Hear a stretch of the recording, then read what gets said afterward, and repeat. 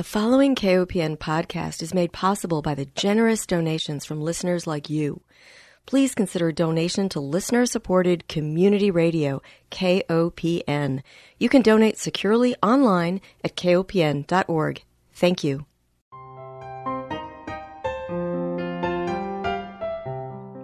Hi, welcome to Food Sleuth Radio, where we help you think beyond your plate. I'm Melinda Hemmelgarn, a registered dietitian and investigative nutritionist on a mission to connect the dots between food, health, and agriculture and find food truth. And today I'm delighted to welcome my guest, Dr. Sarah Nelson. She is the Director of Research at the Appalachian Mountain Club. Prior to joining AMC, she was at the University of Maine for 21 years, most recently as an associate research professor in the School of Forest Resources and also as director of the program in ecology and environmental sciences. Her research focuses on understanding the effects of atmospheric pollution and climate change on our forests, food webs, and freshwaters in both remote and protected ecosystems. Her current research includes the geochemistry in lakes, climate change with a focus on changing winters and mercury contamination, using approaches including long-term monitoring, biosentinels, and citizen science. Research sites include remote or protected lands, including long-term sites across Maine, ponds in the White Mountains, and national parks across the United States. And of course, we are all noticing climate change regardless of where we live in the country and the world. Dr. Nelson is especially qualified to talk about this topic as she holds a PhD in ecology and environmental science from the University of Maine. And she has a master's also from the University of Maine with a focus on water resources. And she also holds a BA from Columbia University in art history, criticism, and conservation. Welcome, Dr. Nelson. Hi, great to be here, Melinda. You know, I was so fascinated by your research that you're doing today, but also your background. And I'm curious, how did you go from being involved with art and art history into the sciences? Yeah, that's a great question, and one that my former students when I was at UMaine would ask about. I was always interested in the outdoors and science. My family has several folks who have careers that relate to math. And so when I went to college, you don't always know what exactly major you're going to pick right off. And I did take a number of science classes, but ultimately through a sort of twisted path, ended up working on art history at Columbia, which was just amazing. A great place to be in New York City with access to all of the museums. And really, I continued doing science courses all the way through. Columbia has a core curriculum that requires everyone to be really well-rounded and no matter what your major, take a number of science as well as arts and literature and language courses. So I think that was really helpful to me later in my career as I pivoted back towards science. But working in art history for my undergrad, and now that I'm a scientist, I'm always struck by the amount of research that is in a number of fields in the humanities, including art history. It was all about research and figuring out the motivations and what was going on at the times of some of these works of art. So to me, it's all research, whether it's art or the environment. And then after college, I ended up volunteering on a river near where I grew up, the Assabet River, and realized I got engaged in that through kayaking and being outdoors, and realized that environmental science actually was a career. Back then, it wasn't as popular as a major and in different programs, and ended up volunteering, doing water quality work, looking at algae in a river upstream and downstream of, at the time, wastewater treatment plants to see what the effects of those plants were, and was really excited then to go back to grad school in sciences. Yeah. And you know, I don't know if you agree with this or not, but I feel like, first of all, nature is so beautiful. It's art all around us. But I also think that we would be better science communicators if we used more art. I think we respond more emotionally favorably to art rather than always numbers and graphs and charts. What do you think? You've been working in climate change communication. What are your thoughts on that? Yeah, I've also worked on a project related to data literacy and had a chance to work with teachers all around Maine and other scientists who who are thinking about how we communicate with numbers and really trying to help sort through what kind of visuals have impact on people. I agree. Many people really are visual learners and take in information in a more visual way. And currently, I think there's really a lot of amazing data visualizations out there, thanks in part to the internet and these just amazing tools we can now do with mapping and interactive maps and graphs online.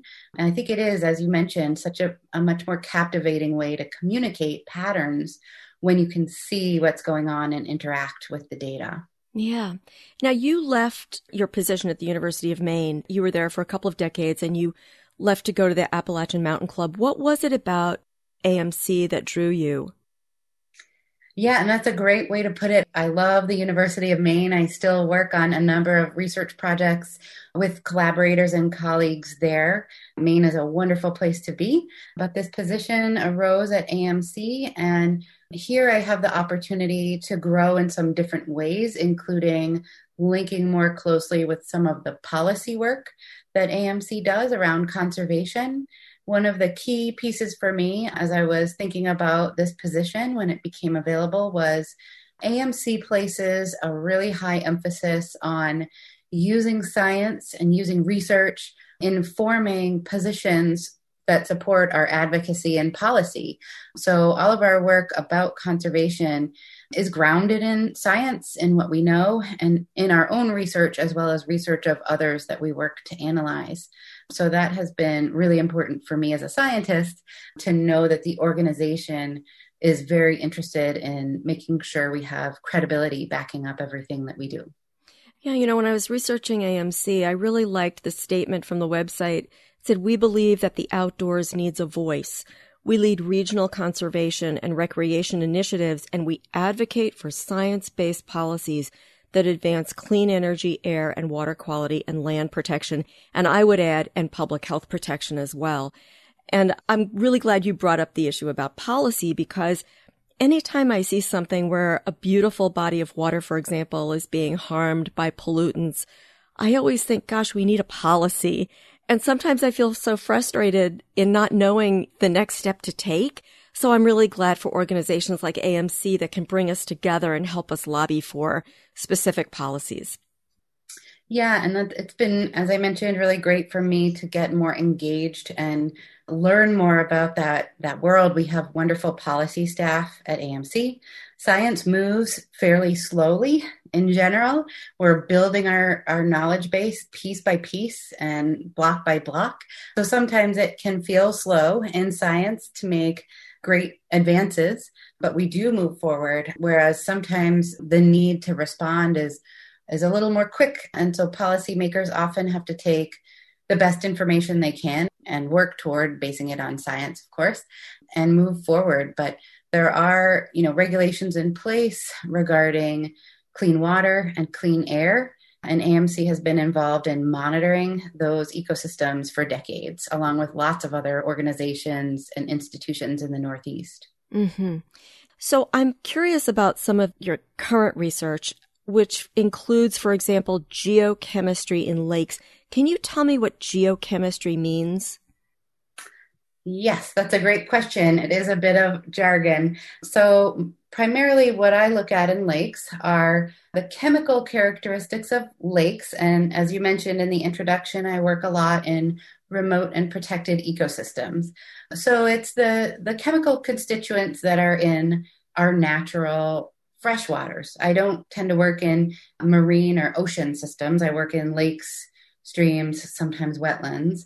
And so I generally look at the chemistry of those waters. So water is more than hydrogen and oxygen, H2O.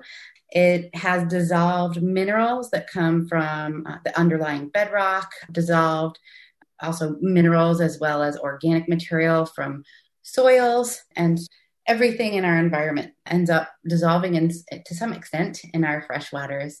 So geochemistry is really thinking about that kind of chemistry of freshwaters. I look a lot at acid rain related components, specifically sulfate.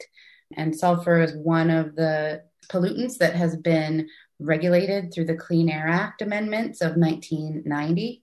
So we've spent quite a long time in Maine and around the Northeast studying how surface waters respond to those reductions in sulfate in response to the acid rain issues that really came into view in the 1980s. And the source of acid rain, let's just to clarify, is that mostly coal burning activities? Yep, that has typically been the largest source of the sulfate and nitrogen compounds in air that then have caused acid rain in the largely the northeastern US.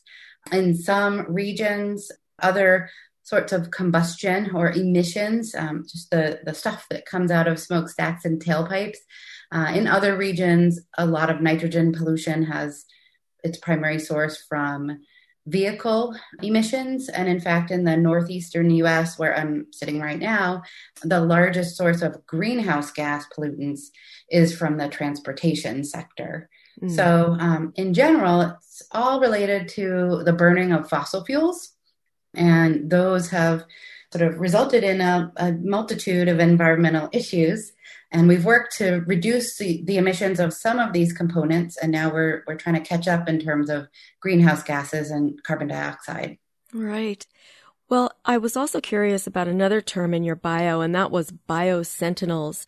And looking through some of your research, I noticed you're looking at the mercury contamination of dragonfly larvae. So let's talk about biosentinels, what they are, and then why specifically have you been focused on dragonfly larvae? Yes, that is a great question, and also related to thinking more broadly about air pollution in this country. So biosentinels are a term that we're using as indicators of mercury pollution, indicators of relative risk, in this case of mercury pollution, of food webs and for wildlife and potentially also humans.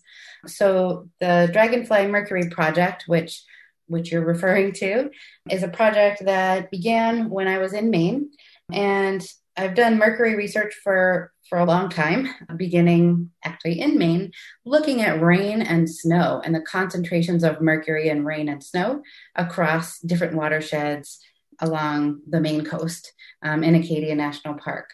And essentially, we found that there were relationships with the amount of mercury dissolved in rain and snow related to the types of forest that were at a particular site. But ultimately, what we were trying to tease out is this puzzle with mercury. Essentially, we worry about mercury in this country because of fish. So mercury gets entrained into food webs, and fish end up with relatively high concentrations of mercury in some water bodies, like a particular lake. But we may have a lake right next door to a lake with mercury at concentrations that could cause fish consumption advisory. Again, this neighboring lake might have concentrations of mercury in fish that are average or below average. So there's this great spatial puzzle, a large spatial puzzle, I don't mean it's good, related to mercury. Why do some places have fish with high concentrations of mercury and other similar or nearby places and lakes or streams have fish that don't have such high concentrations of mercury? So that's really what we were trying to tease out, starting from what's deposited from the sky in rain and snow, and then moving down into streams and soils and ultimately the living things or biota in these freshwaters. Fish are sampled and analyzed for mercury in most states and in some national level efforts, but they can be challenging to catch. And then folks who study fish are also faced with issues like fish moving. So in Maine, for example, a fish might be coming in from the ocean, and we're not sure if it's telling us about mercury where it was caught or somewhere else where it spent most of its life.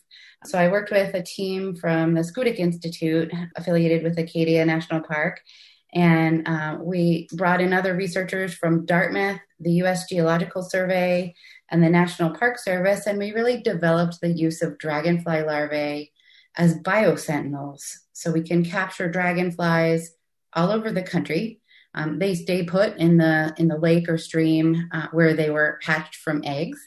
So we know we're talking about mercury at a specific site. They haven't moved from a long distance. And we find them everywhere. So we have studied national parks for dragonfly mercury from Alaska to Hawaii to Florida to Maine. And you'll find dragonfly larvae in water bodies. Even in the desert, we found them in small desert oases. And one of the other reasons that we're using dragonfly larvae to indicate mercury risk around the country is that we can engage citizen or community scientists in doing this. So in the project so far, national parks will take, in a non-COVID year, a community science group out in the field to actually do the sampling. As scientists, we couldn't make it to all these places. We've sampled over 120 parks. We couldn't make it to all these places just with our team of, a handful of scientists. So it allows us to cover the entire continent and determine these relative mercury concentrations. Wow. It also, I think, empowers people in terms of helping them know that they are protecting the environment that they live in and care so deeply about. We've got to take one break. I need to remind our listeners that if you're just joining us, you are tuned into Food Sleuth Radio, where we are speaking with Dr. Sarah Nelson. She is the Director of Research at the Appalachian Mountain Club. And I find that mercury contamination is so important. I don't believe there's a health department in the country that doesn't have some sort of fish advisory, especially for pregnant women. So children, pregnant women, these are some of our most vulnerable populations when it comes to the quality of the food that they consume. And so I love that your work focuses not only on water quality, but it also enables us to see how everything is connected, and certainly to our food web. And the other issue that I was hoping that we would touch on today, of course, has to do with your involvement in climate change. And of course, that affects food webs extremely. We are seeing, for example, that the nutrients in foods have been changing as a result of the level of CO2 in the environment. I wonder if mercury contamination has been affected by climatic changes. Would you say that's true? That's a really good question, and there are a number of scientists who are thinking really hard about this. It's certainly possible, and there are lots of factors that help determine whether a particular watershed, kind of the area around a water body specifically, may be more or less conducive to a bunch of chemical processes that allow mercury to build up more or less in a food web. And a lot of those factors are potentially related to climate change. And here I'm not speaking about any particular research, but just thinking broadly about processes like runoff. So when it rains or when snow melts and water runs across the land, some of the hydrology or the movement of water, depending where you are and on an exact system, but does have implications for mercury, specifically as it moves soils around and dissolves things out of soils. So the northeastern US, as well as sort of the upper Midwest region, have seen some of the strongest increases in the frequency of extreme events, really big rain events over the past many decades. And so, scientists are looking more closely to figure out, will those types of hydrologic changes have influences on mercury? And we can hypothesize that they probably would. Yeah. Well, the paper in which you were a co-author, it's titled Winter Weather Whiplash: Impacts of Meteorological Events Misaligned with Natural and Human Systems in Seasonally Snow-Covered Regions. There's a very good introduction paragraph where the events are so well linked with things that we can relate to every day. So this idea that climate change has this increase in frequency and severity of extreme weather. And what does that mean for us on the ground? We've got more heat-related deaths, and we've seen that especially problematic among farm workers, for example. We see more damaged trees from winter storms as well as spring storms. And so we see widespread power outages, which lead to food safety events as well as mold and allergies. And then we also see all the negative effects on water resources. And one of the terms in this paragraph is called nutrient loading to streams and lakes. And I think that many of us don't know what we really mean by nutrient loading. To me, that term means there's going to be a lot more runoff from manure and fertilizers, especially in our agricultural communities. Is that what you were thinking too?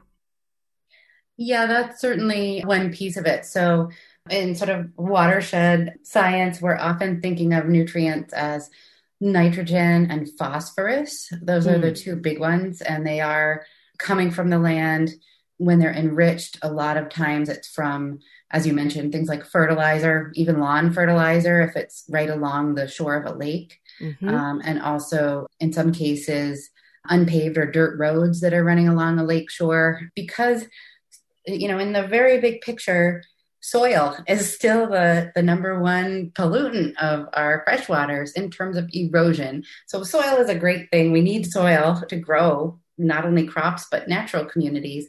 But when it gets into our water bodies at too fast of a rate from erosion, from either runoff that includes some of these nutrients or just soil erosion when, say, the banks around a culvert fail, that causes problems. And really, it's all about rates, whether you're talking about erosion or emissions from burning fossil fuels. We're speeding things up to an extent that the environmental system can't sort of take care of these sped up cycles fast enough. Mm. You make such an important point about soil being the biggest source of water pollution. I don't think that we think about that so often. Erosion certainly is something that is on many farmers' minds, and restoring and protecting our soil. We've lost so much of our topsoil over the decades. But I have personally experienced where farmers have maybe row crops right up against the bank of a river, and after rain, the river is just muddy. And when we go through periods of drought, it's like a miracle. The river becomes this beautiful turquoise blue again. So I have witnessed what you speak about. And I think there's so much implication here with regard to how we produce our food in terms of protecting our water quality. Yeah, I don't have a lot of experience in agricultural systems, the large systems you're talking about, but the same thing is the case when you're looking at a forest around a lake. We're really careful. The state of Maine has shoreland zoning regulations that prohibit folks from cutting all of the trees from the lakeshore, for example, in order to really keep that soil in place and keep it from eroding into lakes and causing algae to bloom, which we often don't want, turning the lake water green and potentially choking out fish and other organisms. Yeah, and I wonder, those common sense policies that protect the water and the soil, sometimes they're not welcomed or embraced by, say, developers who want to build homes, say, that are right on the lakeshore, the lakefront. Have you run into any kind of policy issues around these environmental protection strategies?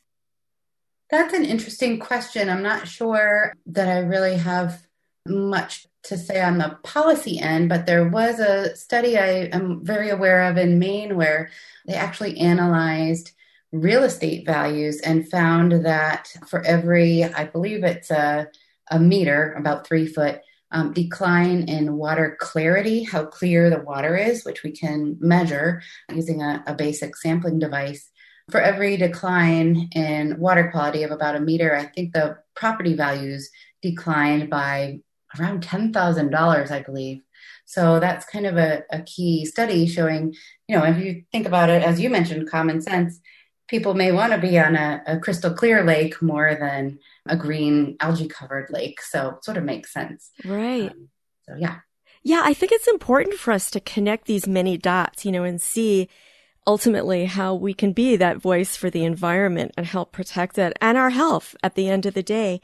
I have so many issues that I want to talk to you about, and we're running out of time, but there's one word that I think is important for all of us to know, and that is phenology. Can you tell me what that means?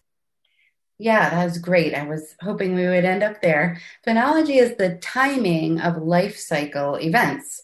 So if you think about, say, a plant that may flower and then later produce berries. It's the timing of when those key life events happen, the timing of flowering, the timing of berries. And at AMC, we have a longstanding project for a little over a decade tracking alpine plant flowering and other phenology here in the White Mountains. And this is super exciting because it's another community science project where people who are out hiking can take a photo of alpine flowers. And now we're expanding a little bit to other spring ephemeral flowers like trillium that a lot of people know about. And people can take a photo and upload it to a platform called iNaturalist, an app on your phone. And it goes into a global database. Other researchers identify what you've taken a picture of, even if you didn't know at all what it was. And once enough people identify it, it becomes research grade. And researchers like us at AMC, my colleague Georgia Murray, will pull the data into our projects and start looking at the timing of these plant flowering events, phenology, to see if they're linked to different climate change parameters.